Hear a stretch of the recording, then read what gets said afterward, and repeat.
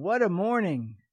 What a morning on a cold New York City day. And cruising through the day already. Can't believe it's time. Already 10 a.m. time for this wonderful group. Now, some of you may think that this is early in the day. And for many of you, it is. For me, however, I, as some of you know, get up super duper early. And for me, it's regular, but for all of you would consider early. So this is usually about the 7th hour of my day. Yeah. So this would be what you would consider your afternoon meeting. That's what this is for me. So when it's like, wow, it's already time for 10 o'clock live. Yep. For me, this is a great afternoon break.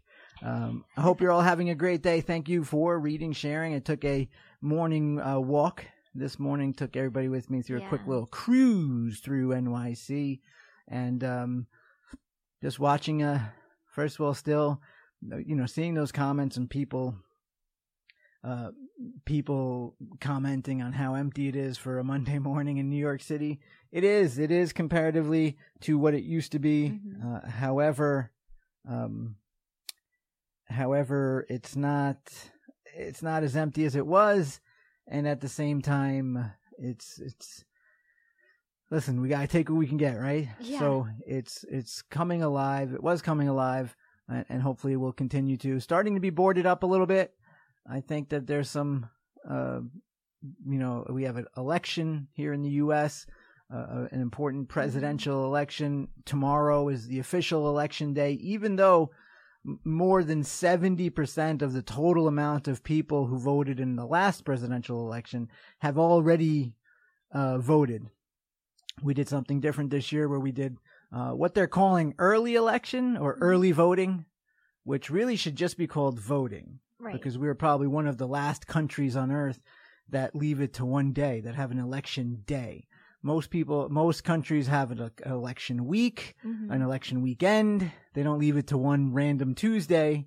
I know it's not random Tuesday, but one Tuesday in which everyone in almost 400 million people have to make their way, the eligible of those 400 million, make themselves available to vote.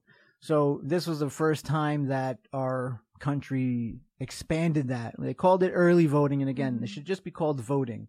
Because again, other countries do it that way. We're the only country left with one day in which everyone needs to vote. So it'll probably be a huge increase in the amount of people who do vote, but a little unrest is predicted, Steph. So starting to see New York City board up a little bit. Yeah. It's sad when you see society gamble and bet on the fact that it's not going to go, the humans aren't going to behave. Right. They're betting that they're not going to behave, so they're boarding up and protecting their stuff. And so that was a little sad to see today, to see it boarding up. Also knowing that Europe is in extreme lockdown again through pandemic, and that it's, last time this happened, we were about a month behind, we being New York City, about a month behind from the European lockdown. So that's kind of creeping its little head around the corner and kind of waiting for that to drop. But always love walking through the city with thousands of people. All said and done, usually about 15 to 20,000 people take that walk with me.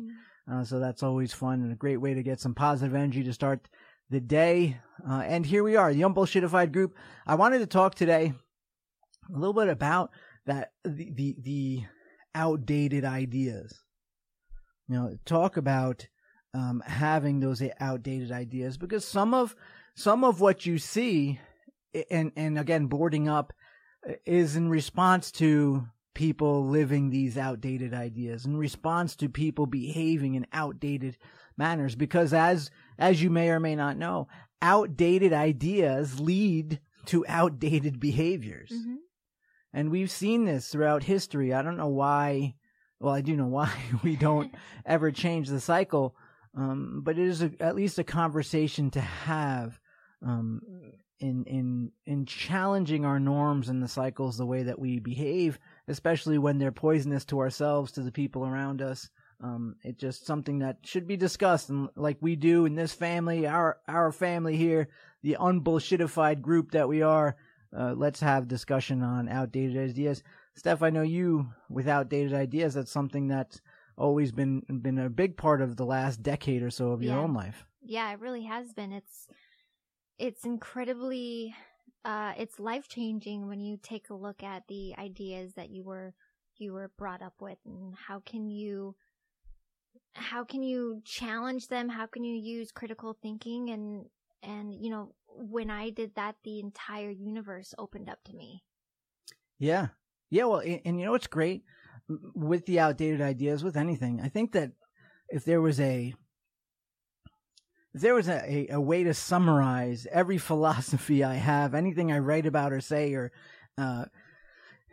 anything that I point out to, is that idea of the agreement with reality. Mm-hmm. I truly believe, I don't even believe it, I know it.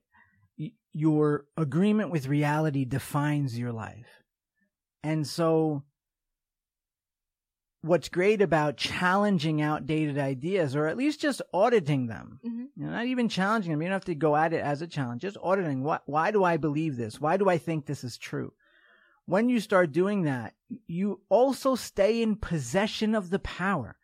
For me, again, agreement with reality defines your life. I like to bring the power back to the individual and say, okay, what can I keep out of this? Do I like the end result, but I have an outdated idea of how to get there? Then that's cool. Mm-hmm. You can love what you love, but realize that the way of getting there, the way of earning that situation is outdated. You know, we can go back to primal way relationships went, and where one person is extremely dominant, many times physically dominant over the other. And we can see how outdated so many of those ways were, when the end result was about, community and family bonding. You can community and family bond without scaring the shit and abusing the shit out of everybody, forcing them into complacency. Yeah. You can actually create a loving environment that creates that situation that you want, but just not using the outdated idea to get there. Same with all kinds of mechanisms of control that way. You don't have to scare, punish, threaten, and torture to get people to comply. You can create an environment in which they choose to comply. And so a lot of times we can hold the idea of that something would be best for us, but also get rid of the outdated mechanism and system that gets us there. The old tyrannical way of bosses. Bosses, heads of work, they'd be like, you have to be a tyrant. You have to scare them into working hard. And eventually we realized, because what do you want? You want production and you want efficiency. So we eventually figured out that, it turns out your coworkers and the people who work for you are also human. And yes, while they definitely work hard when you're cracking a whip and being mean, they work harder and even more energetic if you're just nice. If you're kind and share with them and give them a joint vision and work as a team to get somewhere, the output will be tremendous. Mm-hmm. The quality of work will be tremendous. And you can get the same standard that you were looking for, a lot of times even better, by just shedding those outdated ideas. But it's not the only place that outdated ideas hit us. Outdated ideas hit us in theology, in relationship, in everything that we do. And I think that the reason it gets critical now is because people are almost like they're only hanging out with and communicating with people who share their own ideas, whether outdated or not, and seem to be turning off any other idea, or not even entertaining the idea, unable to entertain an idea without adapting it into your life. And I think that's a really dangerous place to go when you talk about society, family, friends, culture, business, anything. It's just in general, a poisonous way to think. Yeah, I mean, I think, technically the people technically my family is not allowed to hang out with me because of that idea of you can't hang out with people who believe something different from you. It's just so silly. It's just so silly. It's heartbreaking is what it is. But and that your family not being unique to this. And you're talking specifically about religious things. Yeah, technically. And technically, because you don't follow exactly what they follow, that goes to that Steven Weinberg quote. Man, I'm telling you, when it comes to theology, I hear so many stories like that.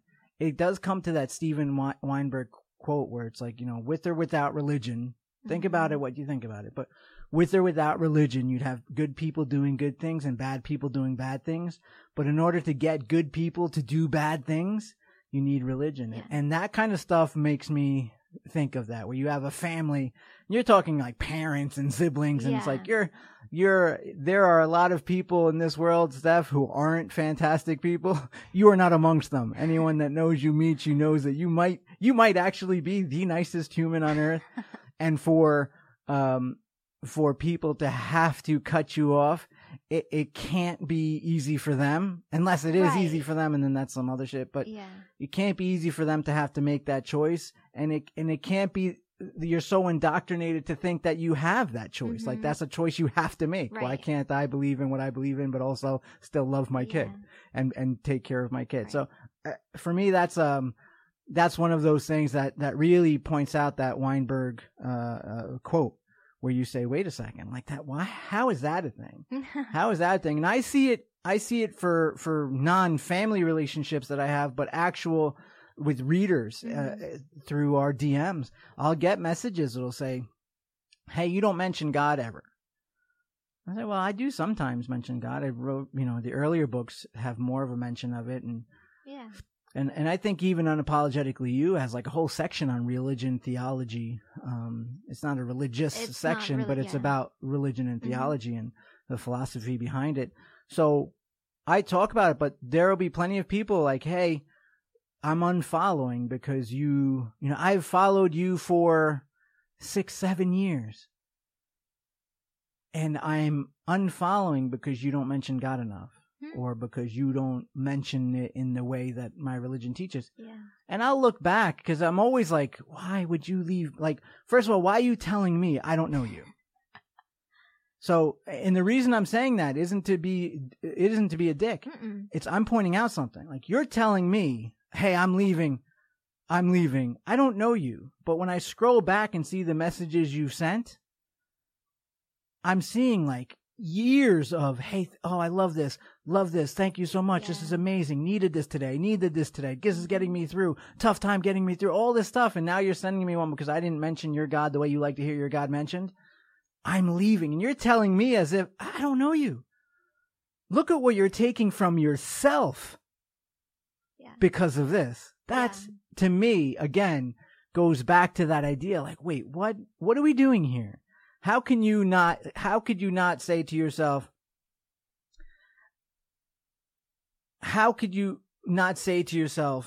wait a second. I love what Steve writes. I like the way he writes it. I like the way he bleeds on paper. I like the way it impacts my life.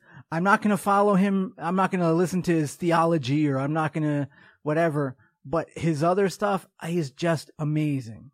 Why can't you allow that for yourself? Again, Bukowski, Charles Bukowski, one of my favorite writers, which again, probably somebody you wouldn't let into your living room, but an amazing writer. And I can separate the two.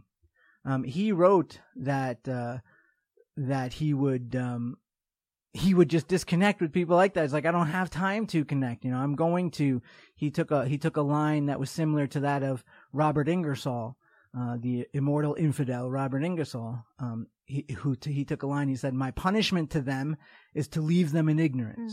I love that. Like if you're going to be like that. But in this case, it's not me cutting them off. It's them cutting me off. They're leaving themselves without all these things. When you're saying, look, I needed this helped me through a tough time. And then you're leaving because of something of an agreement that I'm not following, an agreement I didn't sign. It's, for me, that's a horrible thing to do to yourself because you can't entertain these multiple ideas. And some of our outdated ideas are that we can, we think yesterday or the day before was All Saints Day. Yeah. And we think about saints. And I had a lot of people DM me about saints and their favorite saints, and then people who they think they should be saints. And even some people were like, why aren't you a saint? Right? So I wrote back, I'm qualified to be one for sure. If you knew anything about the saints you're mentioning, I definitely fit in. If anything, I might be one of the nicer ones than the saints you're mentioning, because some of the people who achieve sainthood and get revered as saints, it is our ignorance that makes them saints. Right. Some of them were literally atrocious human beings. And so we have to recognize this. But again, you can love the work of a saint. Right? Yeah. Sister Agnes. Yeah. You can love, better known as Mother Teresa. Right. You can love the image of what she did without negating her for some of the atrocious ways in which she was. Some of the stuff that doesn't get the publicity that she did and said and was. Yeah. You can pass that. You can love Dr. King, who's not an official saint, but who has in some areas of our cultures almost sainthood status. I know for me as an orator, as a writer, as someone who moved a population towards something healthy and positive, for me, that's definitely, he would be on my Mount Rushmore of people who have impacted the world in a positive place. Don't look behind the curtain, though, when it comes to Dr. King. Mm-hmm. Don't look behind the curtain of shit you don't need to look at. Because again, you would, if you have that light switch mentality, it'll disqualify a lot of the saints and people you look up to. You can look up to the way that they move the crowd. You can look up to the way that they spoke. You can look up to the endeavor. You can look up to him and say, listen, he believed in this thing. His house got bombed 3 times. They tried to kill him countless times, and he kept going. He never shut up. He never stopped going what he believed in. You can admire that without saying, oh, there's some talks of how you conducted your personal life. And therefore you're not someone that doesn't negate everything else. Right. And so we have to learn to do that, especially as we go into a culture in which nothing is private, nothing is in smoke and mirrors, nothing is. And we start recognizing that the heroes of today, the saints of today, the people who move the ball today are you and me, in the sense that not perfect. And we can shatter that illusion, the outdated idea that anybody you think was perfect. That anybody you look up to didn't have some people around them. There is always somebody. If you read about them in the news for something fantastic, if you looked at them historically for something amazing, they definitely had a handful of people around them who had otherwise to say. Who had a couple of things you didn't know about them to say, whether it's Einstein, whether it's Mother Teresa, whether it's any pope, whether it's anyone who we revere as these saintly people. The people around them often had an opposite story, but it is their work that speaks to us.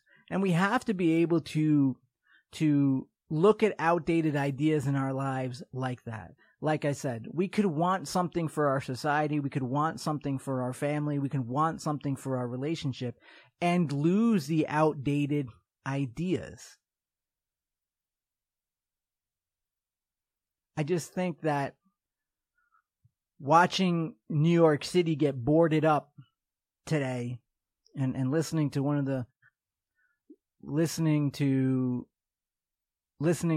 policemen today talk about how during the day today, the rest of Times Square is getting boarded up. Mm-hmm. I think I was filming watching the Disney store get boarded up. Forever 21 was already boarded up. Those epic, right in the heart of Times Square stores being boarded up. Recognizing that policeman was saying the rest of it's getting boarded up today. And, curfew tonight, like, get the F out of that city tonight. This is a police officer saying it. So when I think about that, what is the cause of that? Outdated ideas. the veil of civility is so thin that a disagreement in ideas can cause riots and violence.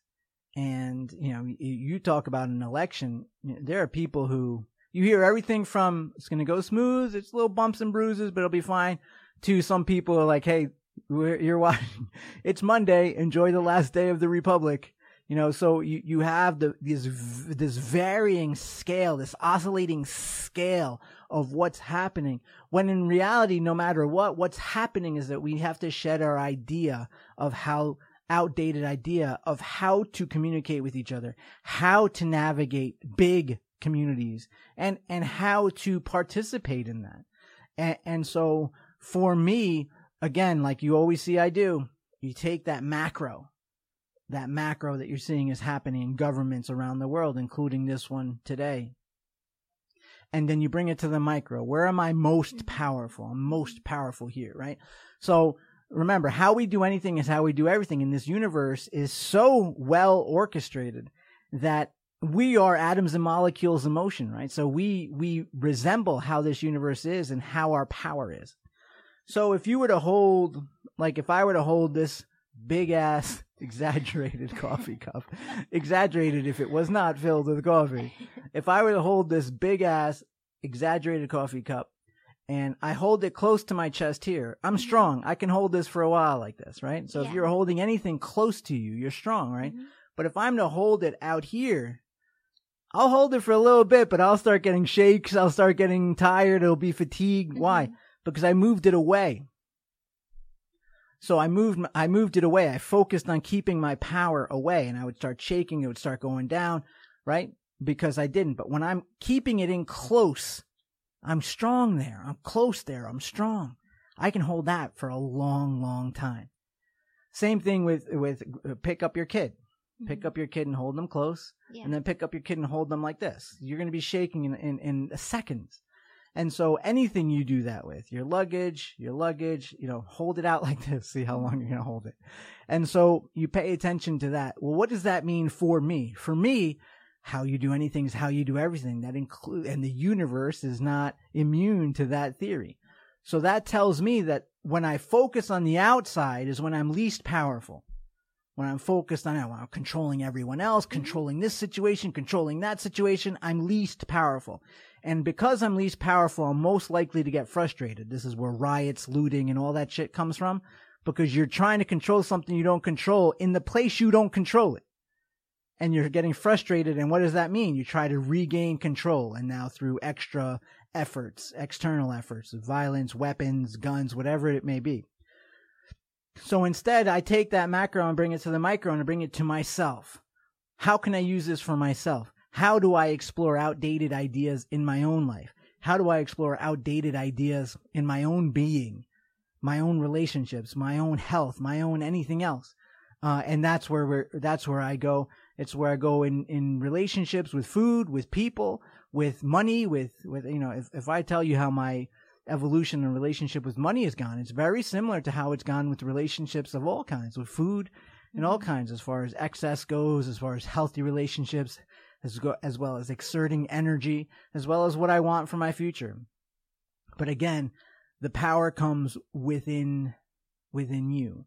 And I think that right now is a great time to really examine the outdated ideas we may have in our own lives. A lot of the ideas that we got from the Narcissism show were people examining outdated ideas they had about behaviors and trying to control others and giving who they were calling narcissists second, third, fourth, fifth chances, identifying someone for what they are and giving yourself the freedom and the power to walk away, regaining that power instead of trying to change someone, identifying that, wow, you know what? Steve's right.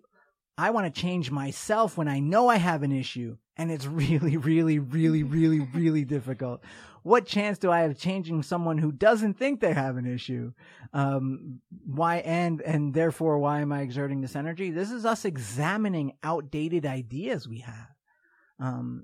And so we can do the same when we did the pornography show. Another one, a lot of people examining outdated ideas. You know what? You're right. We need to talk about this. We can ignore it, but it is relevant in all parts of our society and culture. Why is this? Well, let's take a look at it and see, again, the external. Let's take a look at it, that it exists internally. How do we learn to navigate this in our own lives so that it doesn't have an adverse effect in our own lives? And I think, Steph, that's probably what you did when dealing with your own personal things. Yeah, exactly right. And when coming out of something so big like religion, it's kind of difficult to navigate through ideas that are coming in, because as I said, the whole universe opened up to me. That means I'm free to read and watch whatever I want. So you discovered the moon. Yeah, I'm delving into the library and all the books, and then as you just said, the moon, and then it comes up, maybe we didn't land on the moon. And so I am susceptible, thank you, to ideas like that, because I just came out of something that was a lie, and now I'm saying, wow, I guess everything's a lie. Right, but so that's a great point you bring up. So yeah. So when examining new ideas, you also see how impactful ideas are to you. And you can examine that also. Kind of like you examine your friends. You get to a point in your life where you're like, wait a minute, why does this person have so much power over my day? Yeah. Like, why am I still, because they were my, XYZ friend, or they were this close to me 10 years ago, why do they still have unexamined access to controlling my moods? Or why is their opinion so, why after 4 divorces am I still listening to their relationship advice? They're really great with money. Let me keep listening to their money advice, but why? I talk about it in one of the books. I talk about it like having a board for your life. Yeah. Like I have a board. Like I have, when I need graphics, I go to the graphic designer. When I need my accountant, I go to my accountants. When I need legal, I go to my lawyers. When I need I need to laugh, I go to people who make me laugh. Yeah. Right. So I have those things. When I need accounting and finance advice, I don't go to my graphic designer. Right. When I need a logo made for a program we have running in Turkey, and we need a new logo in Turkey, I don't go to the accountant and say, hey, can you make a new logo? I don't do anything like that. Right? That would be silly. That would be ridiculous. But we do that shit in our lives. We go to our friend Ralph, who just been our friend, and they're easy to talk to for our whole lives. But, life moves on. And Ralph has had 4 divorces. So why am I asking Ralph for relationship advice? Ralph is a genius with money and understands the market. I could still talk to Ralph about that, but let me shed the outdated idea I have of my relationship with Ralph. Let me shed that idea or, update that idea of what I have with Ralph. And we do that in our lives. We actually do that in our lives, where we allow, just because we get used to it, we allow unreviewed access to us. And it happens online too. When people ask me, like, how do you deal with people who bully you? Sometimes there's people who try to, when you're me and you try to take on the academic and self-help industry and you're reaching 11 million people regularly, people try to attack me, and they try to smear, and they underhandedly smear and attack from all fucking angles. And what are you gonna do? Like that's from when people are like, how do you deal with that? I don't. If I can turn your opinion off, if I turn off the Wi-Fi and your opinion disappears, you don't have that much power over me. You know, that. so you have to recognize that thing. The same, if the people are close to you, then that's what you should be cultivating. Right. And so when it comes to what you were saying, like, oh, now what's real? Did we get to the moon? Like, oh my God, right? So what's interesting about that, I love stuff like that. Right. I'm into every conspiracy theory, every I want to hear it all. I want to hear the most. If someone's like, I know the earth is flat. You don't. Oh, I pull up a chair. Oh, this is my favorite day.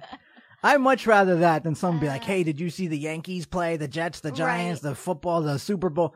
I didn't see it preemptively. I did not see it. Couldn't tell you when they're playing. Couldn't name one player. I couldn't tell you anything. Yeah. So zero interest.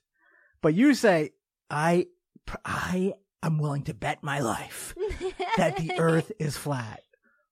I'm a fan. I'm sitting down. I'm just my ears get this big. I'm so excited and I'm ready to just take in everything you have to say. I'm so excited. Even if I think it's 1,000% nonsense, I'm excited to hear how excited you are to tell me that.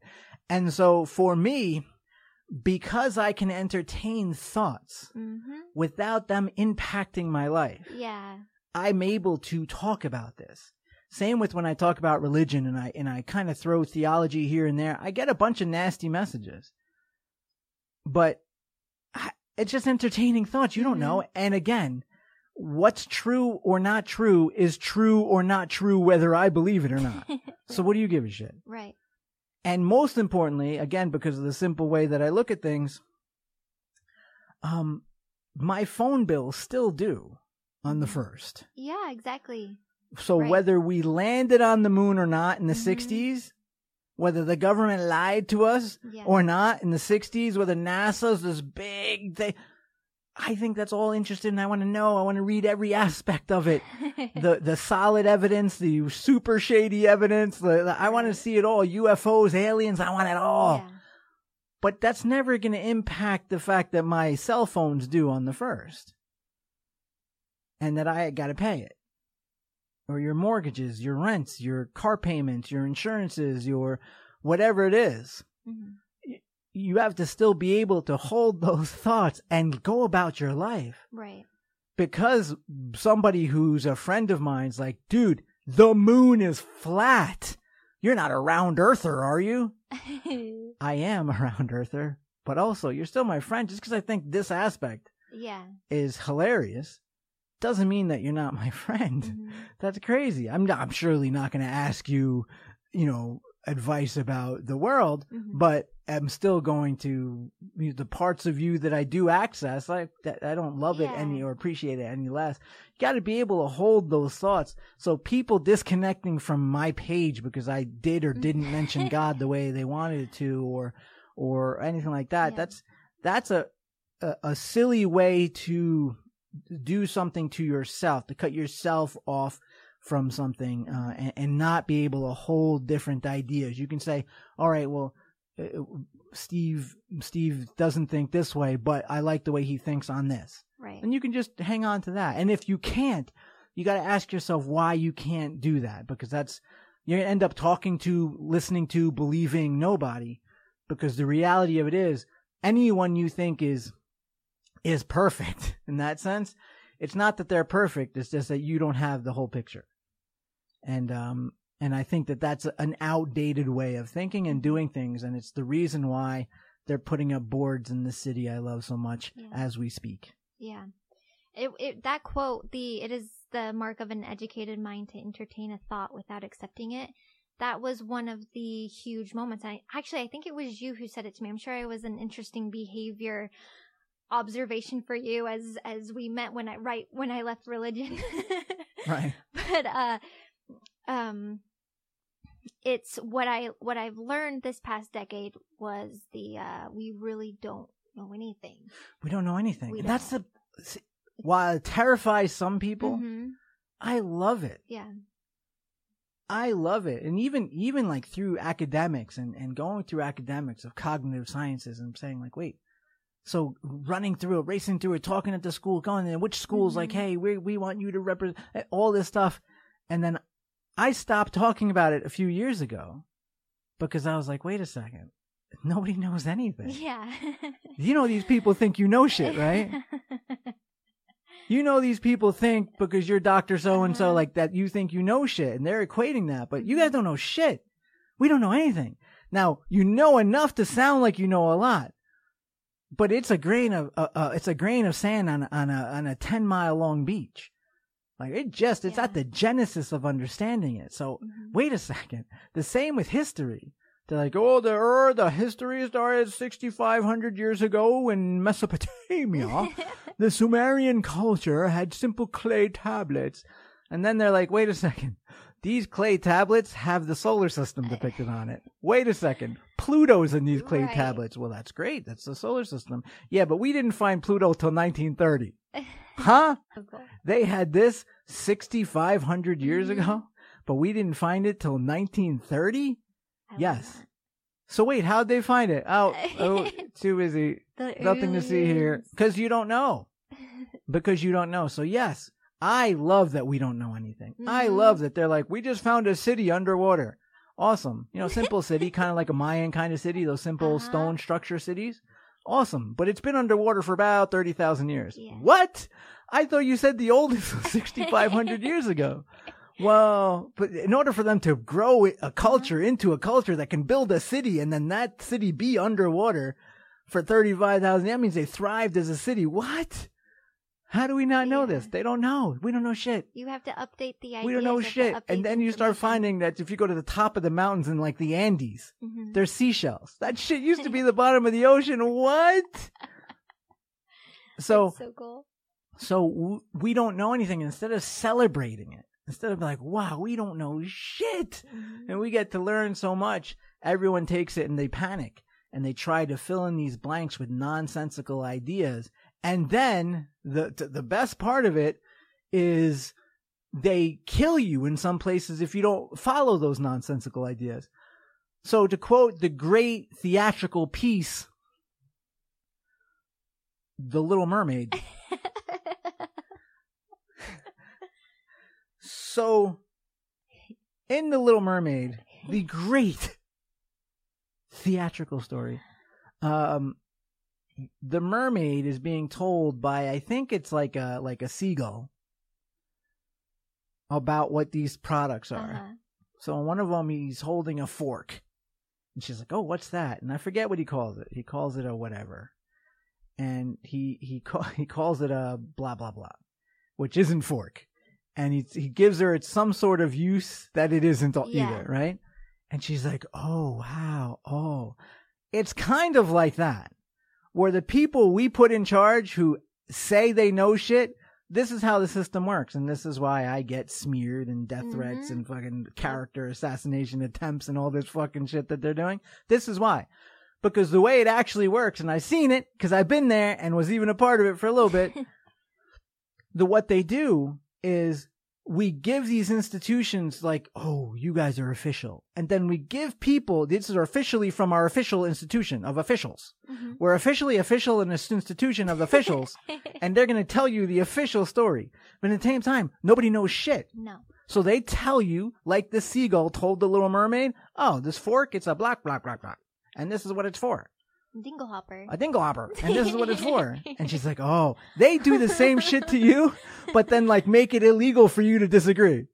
And if you're in a religious country, they'll kill you for disagreeing. They make you... But they make you believe it, and then they're like, and if someone's like, hey, actually, I think that's a fork, they make society be like, look at him, he thinks a dinglehopper's a fork. What a dummy.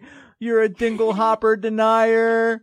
You're a dinglehopper. Like, and this is the shit that's happening. So what happens is you have to recognize that we can, again, take that power inside and entertain these thoughts. Yeah. For me, I think it's fun. For me, I think it's great because whether we landed on the moon or not, I think we did. But who cares? If you think we didn't, I don't care. No one knows. Who cares? I don't know. Is what the point is. Whether you did or not. If your God is named Jesus, like growing up mine is, great. If it's not, great. Just don't be an asshole. And so for me, if you think that Mars has water or doesn't have water, that I can entertain those thoughts without going and buying a bathing suit. Yeah. Because I think I'm going to jump in it if it has water. Uh-huh. My cable bills still due. My cell phone bills still due. I still have to deal with relationship issues. You still got to raise your kids. Yeah. You still got to deal with your marriages. You still have to so entertain one without making it everything. And so for me, that's an updated idea we have to have as primates, as thinking humans, to be able to entertain those ideas, to be able to argue those ideas if you're passionate about it, without it spilling into your life in the sense of violence, cutting off, betrayal, and again, showing that the veil of our civility as a culture and as individuals is so thin.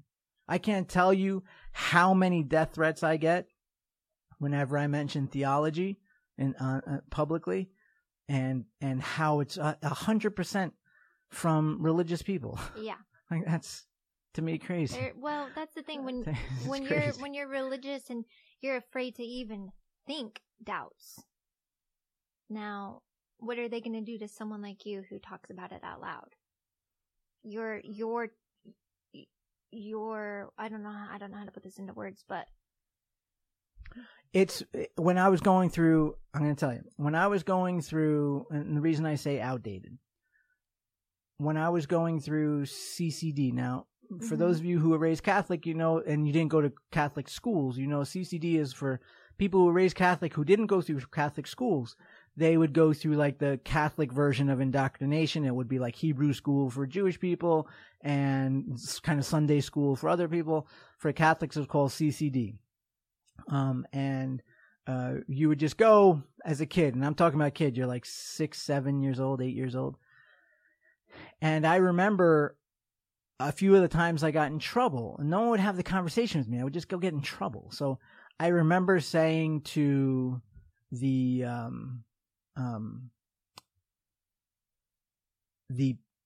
at the time, the priest and the nuns that were teaching the class, saying, "Hey, listen, I have a question." And it was a sincere question.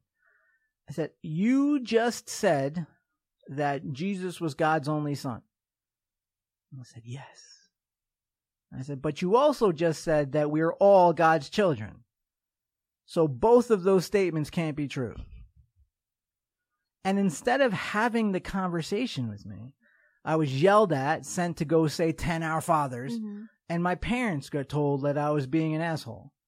When I was just asking, like, how can those things be true? How both of those things can't be true. You can't be his only kid and we're all his children. That can't be true. So just help my 7-year-old brain understand that. And the same with like the Noah's Ark story. I remember talking about the how did you have 2 polar bears in the Middle East? How did you have 2 kangaroos in the Middle East? What about all the fish? And instead of having this conversation or talking about the symbolism, again, in trouble, call his parents. He's asking combative questions. You're telling me there's a boat with all the animals in the Middle East, and I'm asking about the polar bears. Yeah. How'd you get them there? And so, those type of things where instead of just being able to entertain thoughts, to be able to entertain these ideas. And again, if your story has trouble holding up to a 7-year-old, then maybe don't be so aggressive with it. Yeah. Just entertain it for a story. And as we now engage in, when people ask me why I don't talk politics, because there are different truths to it. Again, what might be true for best for me might not be best for you. Yeah. So why would I use my influence to make a strong argument of why this is better when it might only be better for me? It might not be better for you. Just like what might be better for you might not be better for me. What interests you, what's really heavy to you on a policy or a social policy might mean almost nothing to me. And the same with me. Something that might be a social policy that is so important to me might mean almost nothing to you. So why would I have that argument in the sense of being cut off and fighting with you over over what we wish was true in our society. That to me is I can entertain that something's right for you and not right for me at the same time without being mad at you. When people do send me their political views, which they do all the time, I can see why you feel that way. I can see why that's what's right for you. I can see that's why you're going to vote for it. And I look forward to seeing you again. Like, to me, even if I disagree 1,000% with everything you're saying, I can maintain and see why that's good for you and why that wouldn't be good for me. And so I think I'm in the minority when it comes to that. Most people are like, oh my God, while we don't post so many quotes from other people on our general page. Yeah. Is because we quote somebody that is, famously a good quote, and 100 messages. This was a person who thought maybe had a connection to a Nazi. They knew a Nazi. This person said women are dumb in 1901, and that means you think women are dumb, you piece of shit. And it's like, wait, what? I just posted a quote. I just said this person said this, and it's a great thought on life. I'm not quoting Hitler. Right. I get quoting Hitler, but I'm quoting this person, and like, in 1901, he said women are dumb. And then I want to come back. You know me, Steph. Yeah. Because to me, because I'm able to maintain that this person could have said something smart and in their personal life, like Einstein. I love Einstein's stuff. I don't want Einstein's personal life. Mm-mm.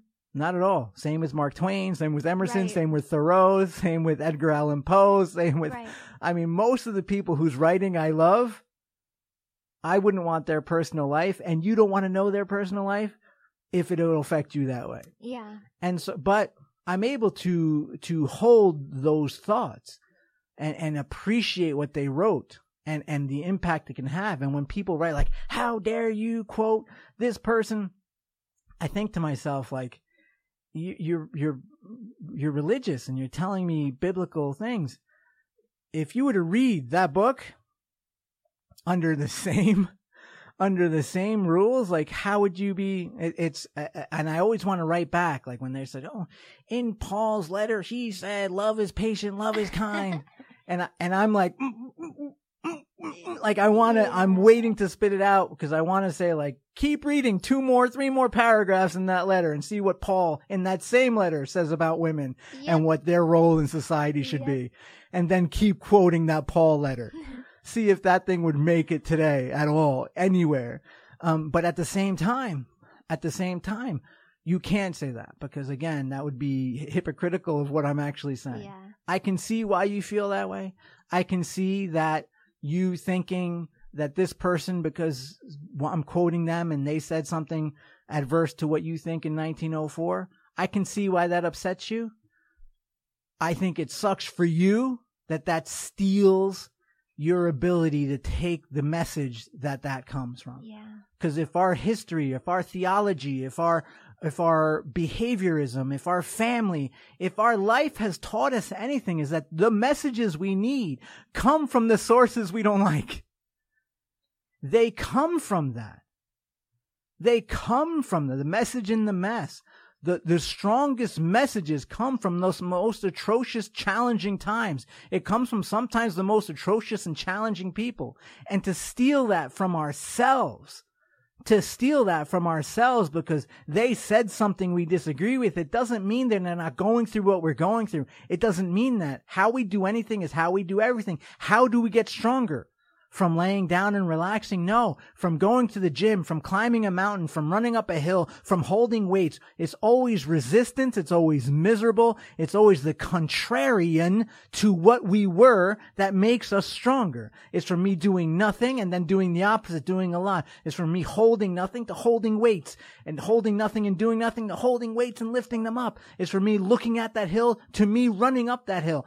all of those changes, the contrarian, the resistance, that's what makes us stronger. And it is along that journey of going up that resistance. You don't run up the hill and go, oh, I'm tired. About a quarter of the way up, you say, oh shit, there's a lot left. About halfway up, you're like, I don't think I can do this. 3/4 of the way up is I can't breathe. I think I need an ambulance. And somewhere between there and the top, you learn shit about yourself and you get to the top and realize I made it here. I didn't think I would. You didn't think I would down there, but I made it up here. And I had to go through some shit to get up here. And it was contrary to everything I believed about you, about myself, about this hill, about my shoes, about my feet, about everything. And I had to meet all those demons. I had to wrestle some. I had to snuggle others. I had to do other things with these demons to make it to the top. But it was through resistance of the things that I hate and moments I don't like about myself, things I don't love about myself, and things I do love about myself. I reach all of those things on this journey to getting better.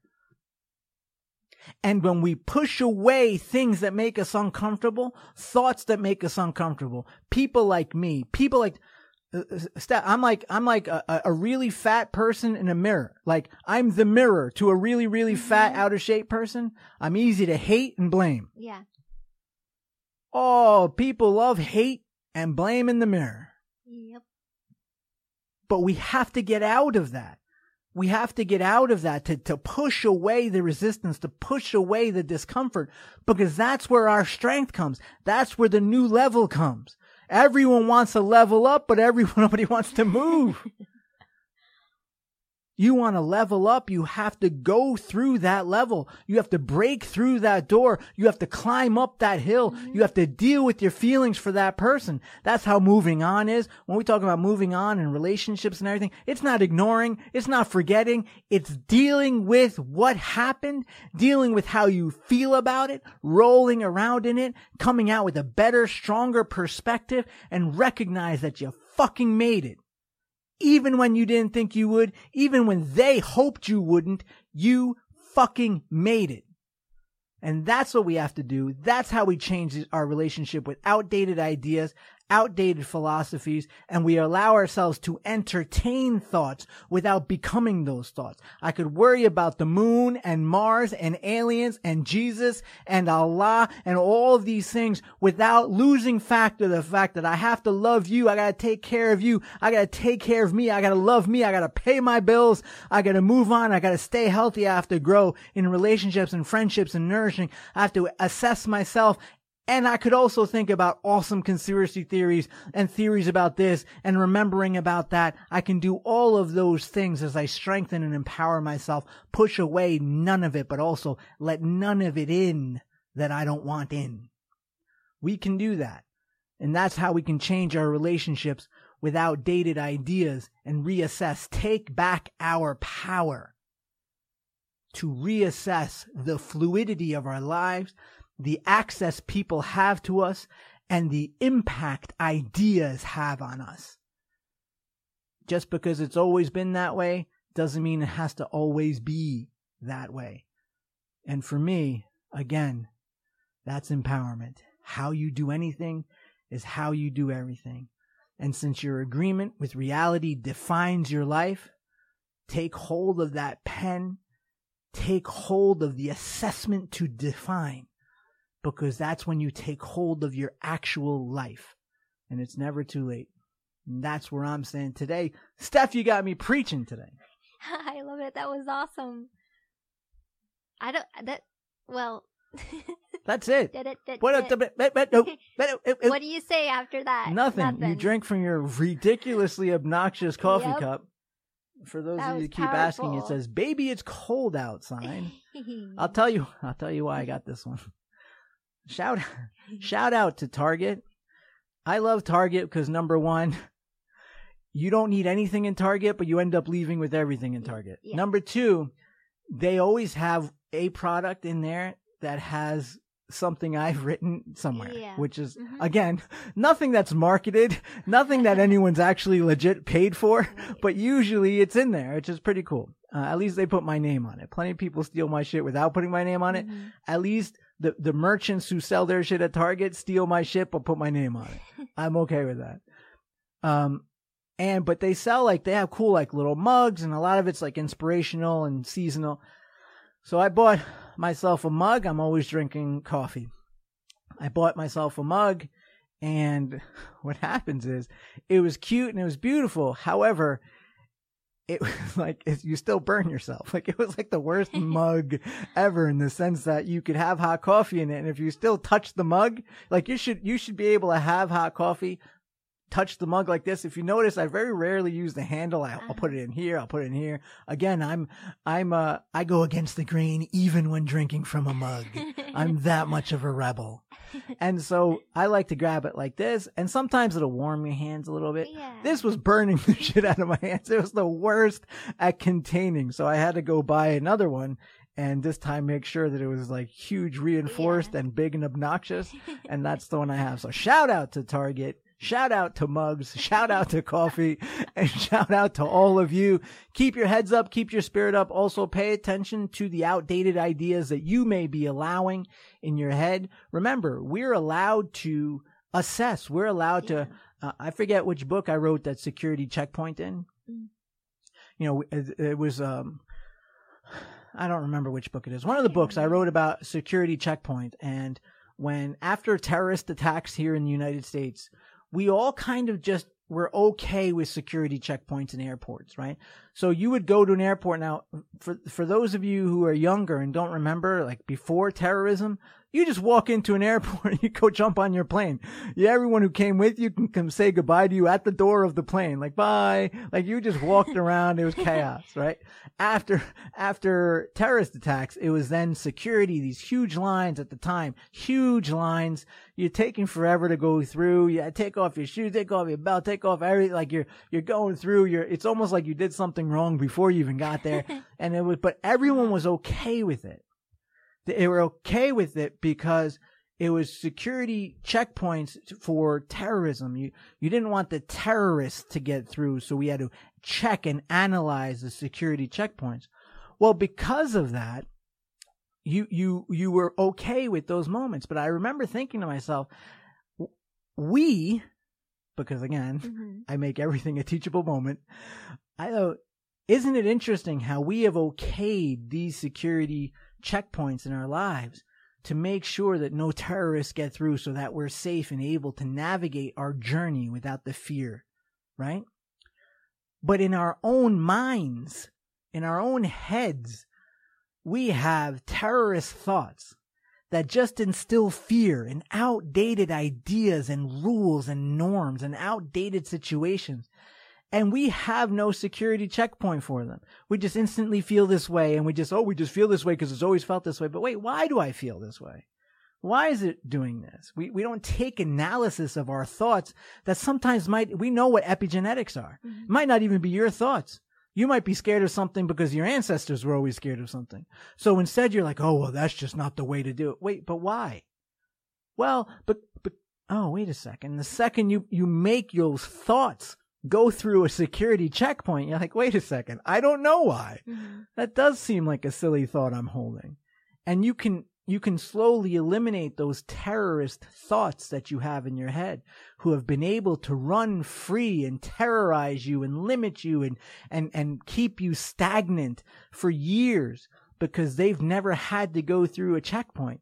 Once you put them through a checkpoint of analysis, why are you here? Why do I think this? Make them validate themselves. Like when you go to the airport, I have to show you my ID, my boarding pass. I have to get through without any proof that I'm intending to hurt you in any way. Then I can continue on my journey. Why aren't we making our terrorist thoughts do that? Why are they allowed to run around in our heads? No, make them. Why are you here?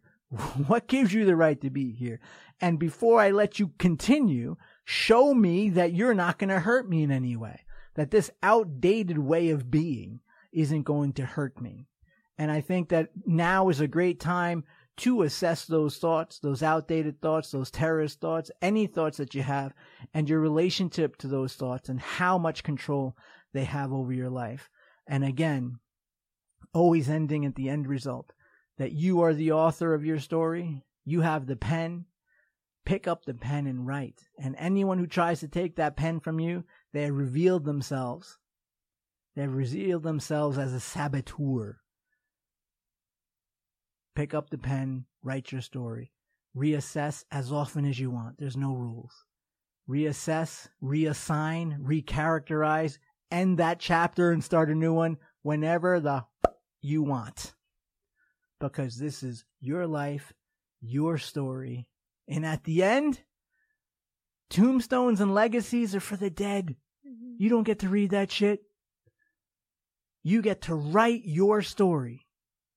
That's all you got to worry about. Write your story, edit as much and as often as you want, and make sure it's a good one. Folks, sending you big hugs, lots of love from New York. I'll see you next time.